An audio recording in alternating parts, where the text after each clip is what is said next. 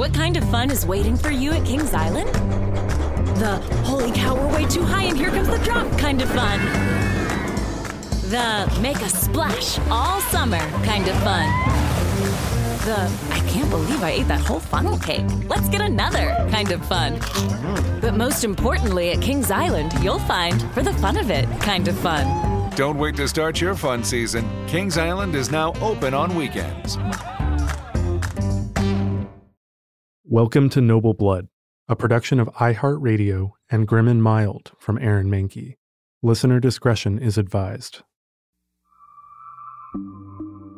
In the early hours of the morning on Good Friday in 1817, when the streets were still dark, but the faintest glow of sunrise was just appearing on the horizon, a strange woman wandered into the village of Almondsbury, to the northeast of Bristol. She wore strange, mix-matched clothes, a heavy black stuff dress with a full fringe at her neck, a red and black shawl, a large black turban covering her dark hair. She looked tired, but still her big brown eyes were pretty and bright. She had very, very white teeth. A cobbler happened to be outside at dawn, and he saw the woman, or was she a girl, strolling up the main road. He stared at her while she came closer, and then, to his astonishment, she continued to come closer, to approach him. A beggar, he thought, a pretty beggar, but a beggar nonetheless. He waited to hear her appeal for money, but it didn't come. The woman just looked at him, and then gestured towards her stomach and her mouth. She said something, but it was in a language he didn't understand. He sighed. It was a stranger, and she was hungry. The least he could do was offer her some food. He invited the woman into his home. By this time his wife was awake, and the cobbler explained the situation. The cobbler's wife found some bread and milk, which the stranger ate hungrily, as if she hadn't eaten in days. The cobbler and his wife watched her as she drained the cup of milk and returned the cup to the table with a satisfied lip smack. She thanked them, at least it seemed like she thanked them in whatever foreign language she spoke, and then she started gesturing that she would like a place to sleep. The couple exchanged a look. "Oh no," the cobbler's wife said. "Enough of this. Take her to the overseer." Mr. Hill was the town overseer of the poor, the man charged with collecting taxes and distributing help to those in need. Like the cobbler and his wife, he was baffled by this young woman, who looked to be about 25 in her, well, exotic getup. A woman who seemed to be unable to understand a single word of English. Mr. Hill decided, not knowing what else to do, that he would bring the girl to Knoll Park, the estate let by the town clerk, Samuel Worrell. "She doesn't speak any English, it seems," Mr. Hill said. "I can't actually tell what language she speaks." Mrs. Worrell listened from the next room. Nothing unusual tended to happen in Almondsbury. It was a small village where the most exciting going on of that year was Mr. Worrell trying to start a local Tollsy bank. But something about this woman aroused equal parts fascination and suspicion. Mr. Hill, Samuel Worrell, and Mrs. Worrell all came into the parlor to try to speak to the woman, to try to understand her story, where she was from, who she was. But it would be another week before her story was discovered. She was a princess from an island called Javasu in the Indian Ocean. She had been kidnapped by pirates, but managed to make a daring escape by jumping ship when the vessel neared Bristol. She wasn't a beggar. No, she was a romantic heroine, one who fulfilled every Regency England obsession with the exotic from distant lands. For a summer, Princess Caribou, as she came to call herself, would captivate and dominate Almondsbury. And then the newspapers and the truth arrived. I'm Dana Schwartz, and this is Noble Blood.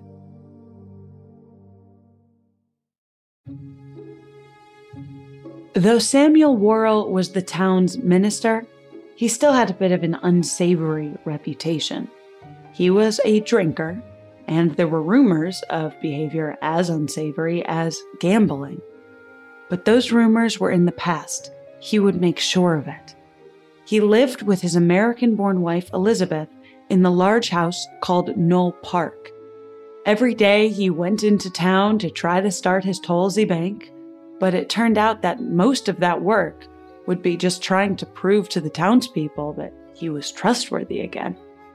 When Mr. Hill, the overseer of the poor, arrived on Good Friday, Samuel and Elizabeth were already awake. Mr. Hill explained what he knew, that this girl with big brown eyes and strange clothing had just wandered into town, had asked the cobbler for some food and a place to sleep, and that it seemed like she couldn't understand English. The Worrells had a valet from Greece who had traveled in his youth and could speak half a dozen languages. They called on him to try to understand the girl, but after a few seconds of her speaking, the Greek valet just shrugged his shoulders. "It doesn't sound like any language I've ever heard," he said, "and I've heard a lot of languages." The stranger had very few belongings with her: a bundle of soap tied in linen, a few halfpennies, and a single sixpence, which was counterfeit. When they examined the items, the girl just smiled up at them blankly. "Well, this is no good," Samuel Worrell said finally, holding the counterfeit sixpence. "I'm trying to start a bank.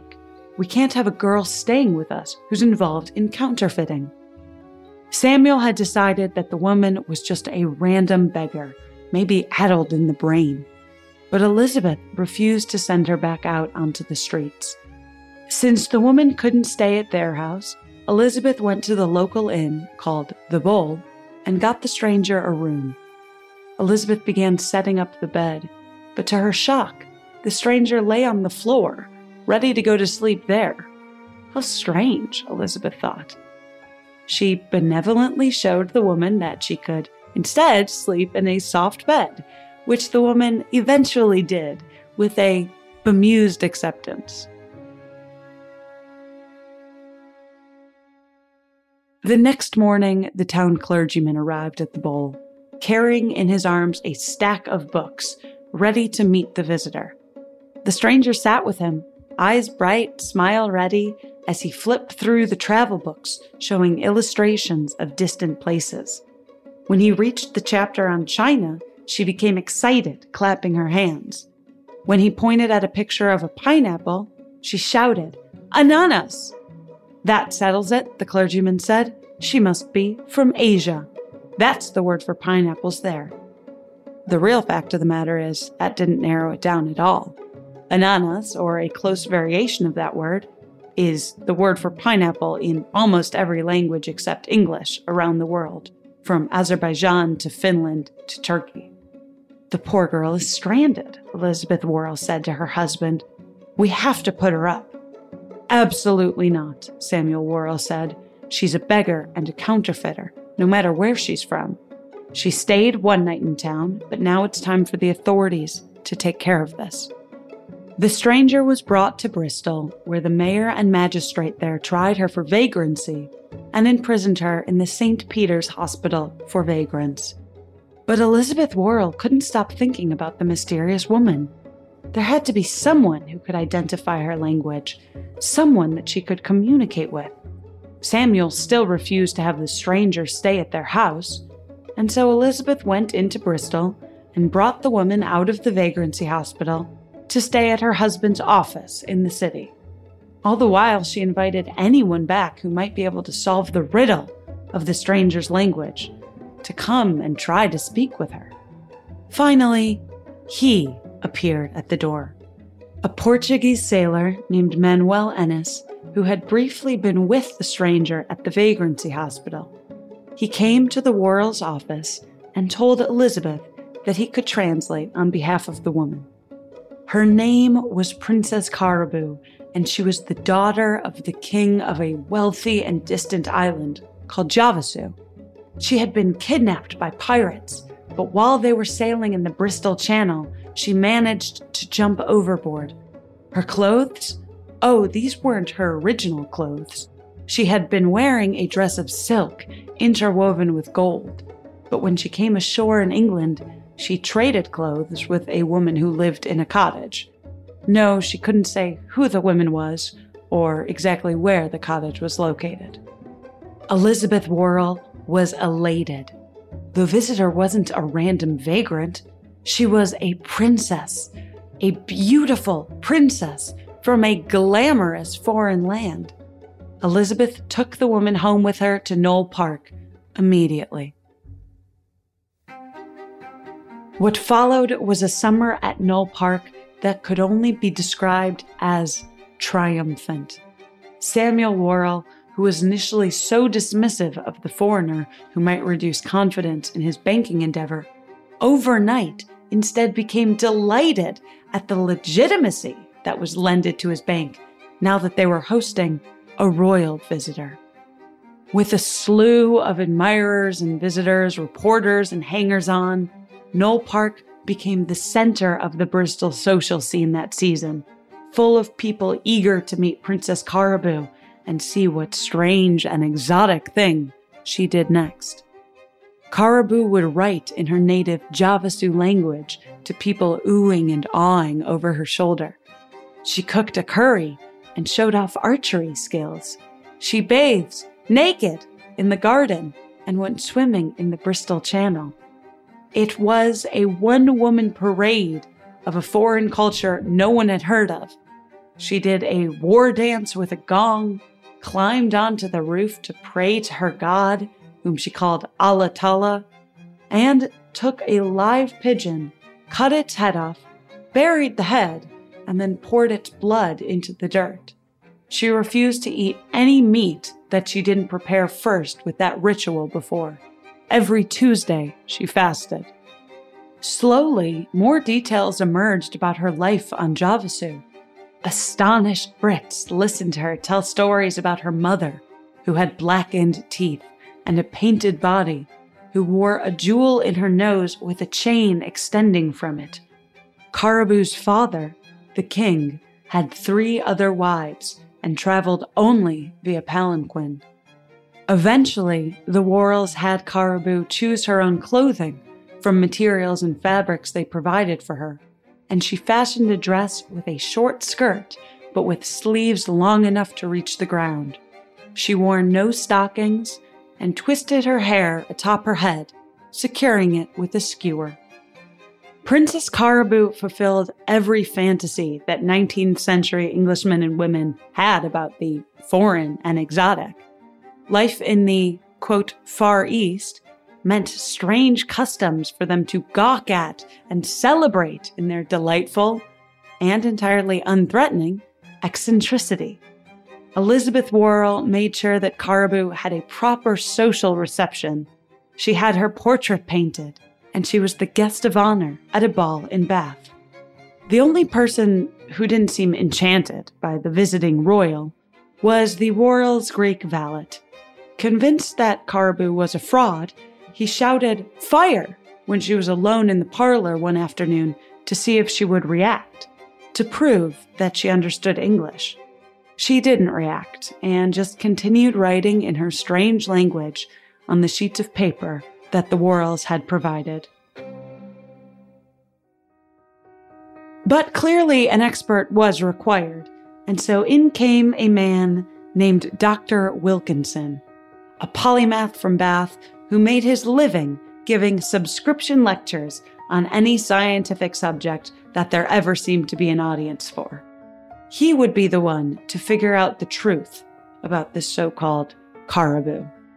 He brought with him to Almondsbury a massive tome, Edmund Fry's Pantographia, and he identified the language that Caraboo was speaking as Rejang, the native tongue of Sumatra. Next, in his examination, he studied Caraboo's head. She had a number of strange scars lining the base of her skull, usually hidden by her hair, but Dr. Wilkinson ran his fingers across them. "Just as I suspected," he said. "These scars could have only come from Indonesian rituals." Confident in his assessment Dr. Wilkinson began to make plans to go down to London to get funding from the Foreign Office to pay for Princess Caraboo's care and to pay for passage for her to return to her native land. Dr. Wilkinson published the findings of his report in the Bath Chronicle, writing, quote, "Nothing has yet transpired to authorize the slightest suspicion of Caraboo, nor has such ever been entertained, except by those whose souls feel not the spirit of benevolence and wish to convert into ridicule that amiable disposition in others." But it turns out those cynical souls were right. As soon as Caraboo's story hit the national press, a woman named Mrs. Neal contacted Elizabeth Worrell to tell her the unfortunate truth. The woman, calling herself Caraboo all summer, used to live in a boarding house that Mrs. Neal ran. Princess Caraboo was the daughter of a cobbler, born in Devon, and she was named Mary Wilcox. Elizabeth Worrell, shaken by the news, told Caraboo that the artist painting her portrait needed one final sitting from her and that they would need to go into Bristol. But when they arrived, they met not with the artist, but with Mrs. Neal. Confronted face to face, Princess Caraboo burst into tears and, in perfect English, confessed to everything. When Mary Wilcox was still an infant, she came down with rheumatic fever. According to her father, she was never entirely right in the head after that. At 19, she left the village she was raised in and made her way to London, where at some point afterwards, she received a crude, poorly done cupping operation at a poorhouse hospital that gave her the scars that she would bear for the rest of her life.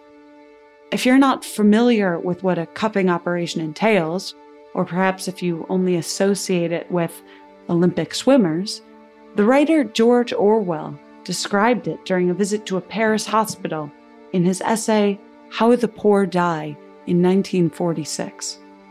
Quote, "First, the doctor produced from his black bag a dozen small glasses, like wine glasses, and then the student burned the match inside each glass to exhaust the air, and then the glass was popped onto the man's back or chest, and the vacuum drew up a huge yellow blister.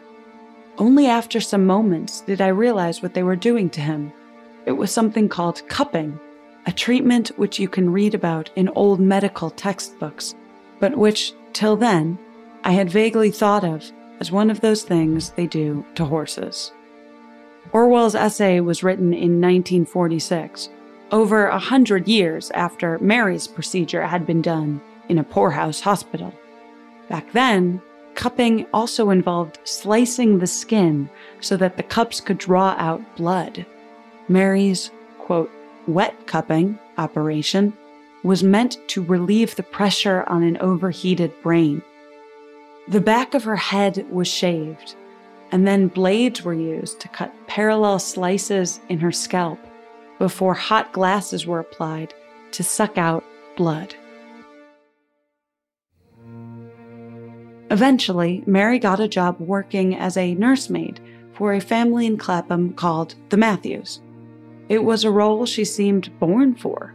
She would captivate the children by making up stories for them before bed. Mary's employers lived next door to a Jewish family, and when she was on her breaks, Mary would watch them, fascinated by their clothing and customs. She found out that the daughter of the family was going to get married, and so she asked her boss, Mrs. Matthews, for the evening off so she could attend the wedding. Mrs. Matthews said no. But Mary, so desperate to see the Jewish rituals she had only ever heard about secondhand, convinced a servant at another nearby house to write a forged letter pretending to be the lady of the house. The letter said that they were short on domestic staff for a dinner, someone was sick, would they mind terribly sending Mary along for an evening to help? The letter worked, and Mary left, and then went to the wedding. But then, a few days later, Mrs. Matthews ran into her neighbor. She asked how the evening had gone, and how everyone was feeling. Of course, the neighbor was utterly baffled. When Mrs. Matthews confronted Mary, Mary ran and never returned. Mary's next stop was a Magdalen hospital for fallen women, or in other words, women who had worked as sex workers. Mary had never been a prostitute, but she liked the costumes that the women at the hospital wore: long-sleeved brown dresses and flat straw hats. She would watch the group of them walking slowly in the park in the afternoon, and she imagined what it would be like to have a place to belong. When they found out that Mary wasn't, let's say, qualified to actually be at the Magdalen Hospital, she was kicked out. From there, she traveled, taking odd jobs, living in a workhouse, traveling to France and back, eventually getting pregnant, but leaving the baby at a foundling hospital and coming up with several different stories about who the father was. For a little while, she traveled with Romani peasants. Pieces of the Romani language and culture would eventually circle back into her Caribou routine, but not quite yet. While she was begging in Bristol, Mary noticed that the girls who tended to get the most money from passers-by were the Breton girls who wore traditional Celtic headdresses. And so, having learned a bit of French, Mary pretended to be French, which worked a little too well because she was brought to the local French consul. Naturally, once she got there, she claimed to be Spanish. "What a coincidence," the clerk helping her said. "Our cook is Spanish. Here, let me get him." It was then that Mary realized for her act to work, she needed a language that no one else could speak. And so Princess Caribou was born. I don't know if the Portuguese sailor was in on the bit to begin with, whether he was working with Mary, or whether he made up a story and Mary decided to yes-and him all the way to a brand new character. But however it happened, the character of Princess Caribou came together, and for a summer, all of Almondsbury was fooled. After the news of the fraud came to light, the newspapers that had been fawning over Princess Caribou for weeks immediately about-faced into abject mockery of Dr. Wilkinson and Mr. and Mrs. Worrell. You can almost imagine the reaction to this sort of scandal that would happen if Twitter had been around, the memes and photos of Dr. Wilkinson that would circulate. Samuel Worrell's bank collapsed. It was also around this time that Samuel Worrell received word back from Oxford University, where he had sent pages of, quote, Caribou's writings to be studied. Archbishop Whately wrote that it was a humbug language. "This must be some sort of joke," he said. "The text has, quote, many pothooks and unmeaning scrawls, several words and some half-sentences in Portuguese. It is the writing of no known language." Elizabeth Worrell took pity on the humiliated Mary and booked her passage to America. In Philadelphia, Mary took up with a showman who had her appear as Princess Caribou for shows, but none with any success.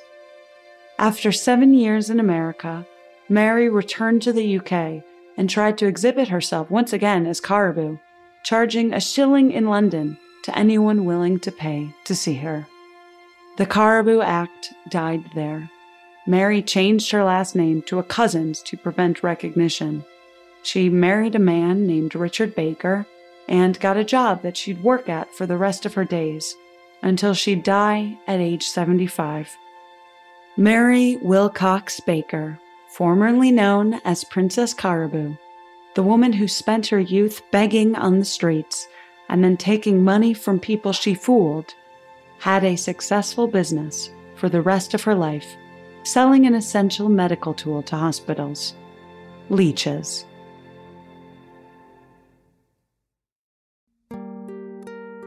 That's the story of Princess Caribou, or should I say, quote, Princess Caribou. But stick around after a brief sponsor break to hear one more legend from her life. In the meantime, just a quick reminder that you can support Noble Blood on Patreon at patreon.com/noblebloodtales. If you want access to behind-the-scenes information, my bibliographies, and episode scripts. And you can follow me on Twitter at Dana Schwartz with 3 Z's.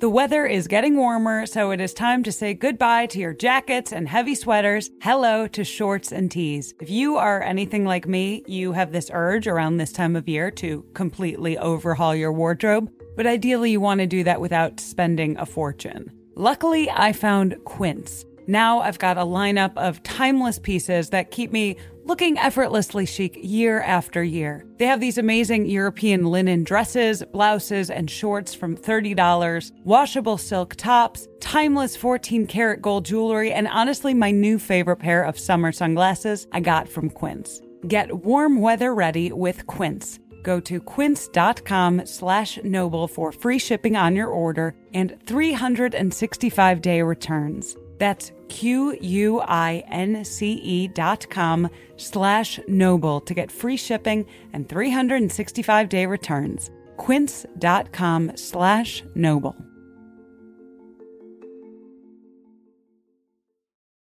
What kind of fun is waiting for you at Kings Island? The holy cow, we're way too high and here comes the drop kind of fun. The make a splash all summer kind of fun. The I can't believe I ate that whole funnel cake. Let's get another kind of fun. But most importantly, at Kings Island, you'll find, for the fun of it, kind of fun. Don't wait to start your fun season. Kings Island is now open on weekends.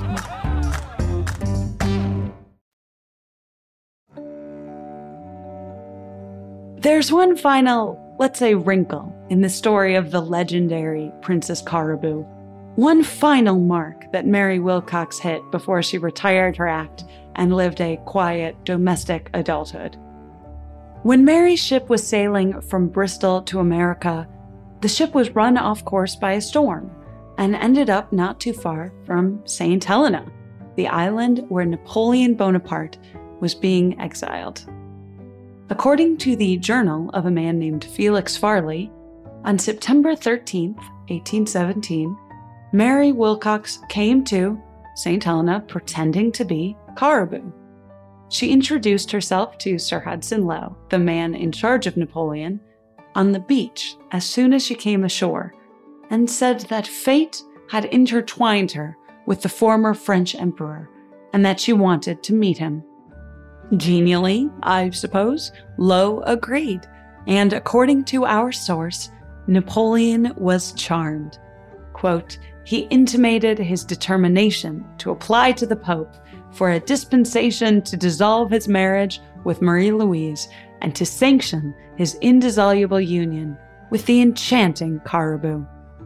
There you have it, an act with one final mark, and a pretty good one at that.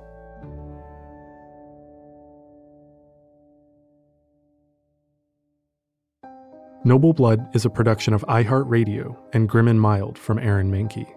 The show is written and hosted by Dana Schwartz and produced by Aaron Mahnke, Matt Frederick, Alex Williams, and Trevor Young. Noble Blood is on social media at Noble Blood Tales, and you can learn more about the show over at noblebloodtales.com.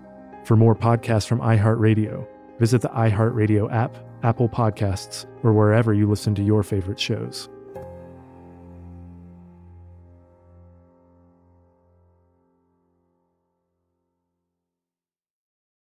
What kind of fun is waiting for you at Kings Island?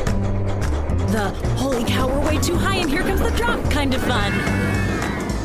The make a splash all summer kind of fun. The I can't believe I ate that whole funnel cake. Let's get another kind of fun. But most importantly, at Kings Island, you'll find, for the fun of it, kind of fun. Don't wait to start your fun season. Kings Island is now open on weekends.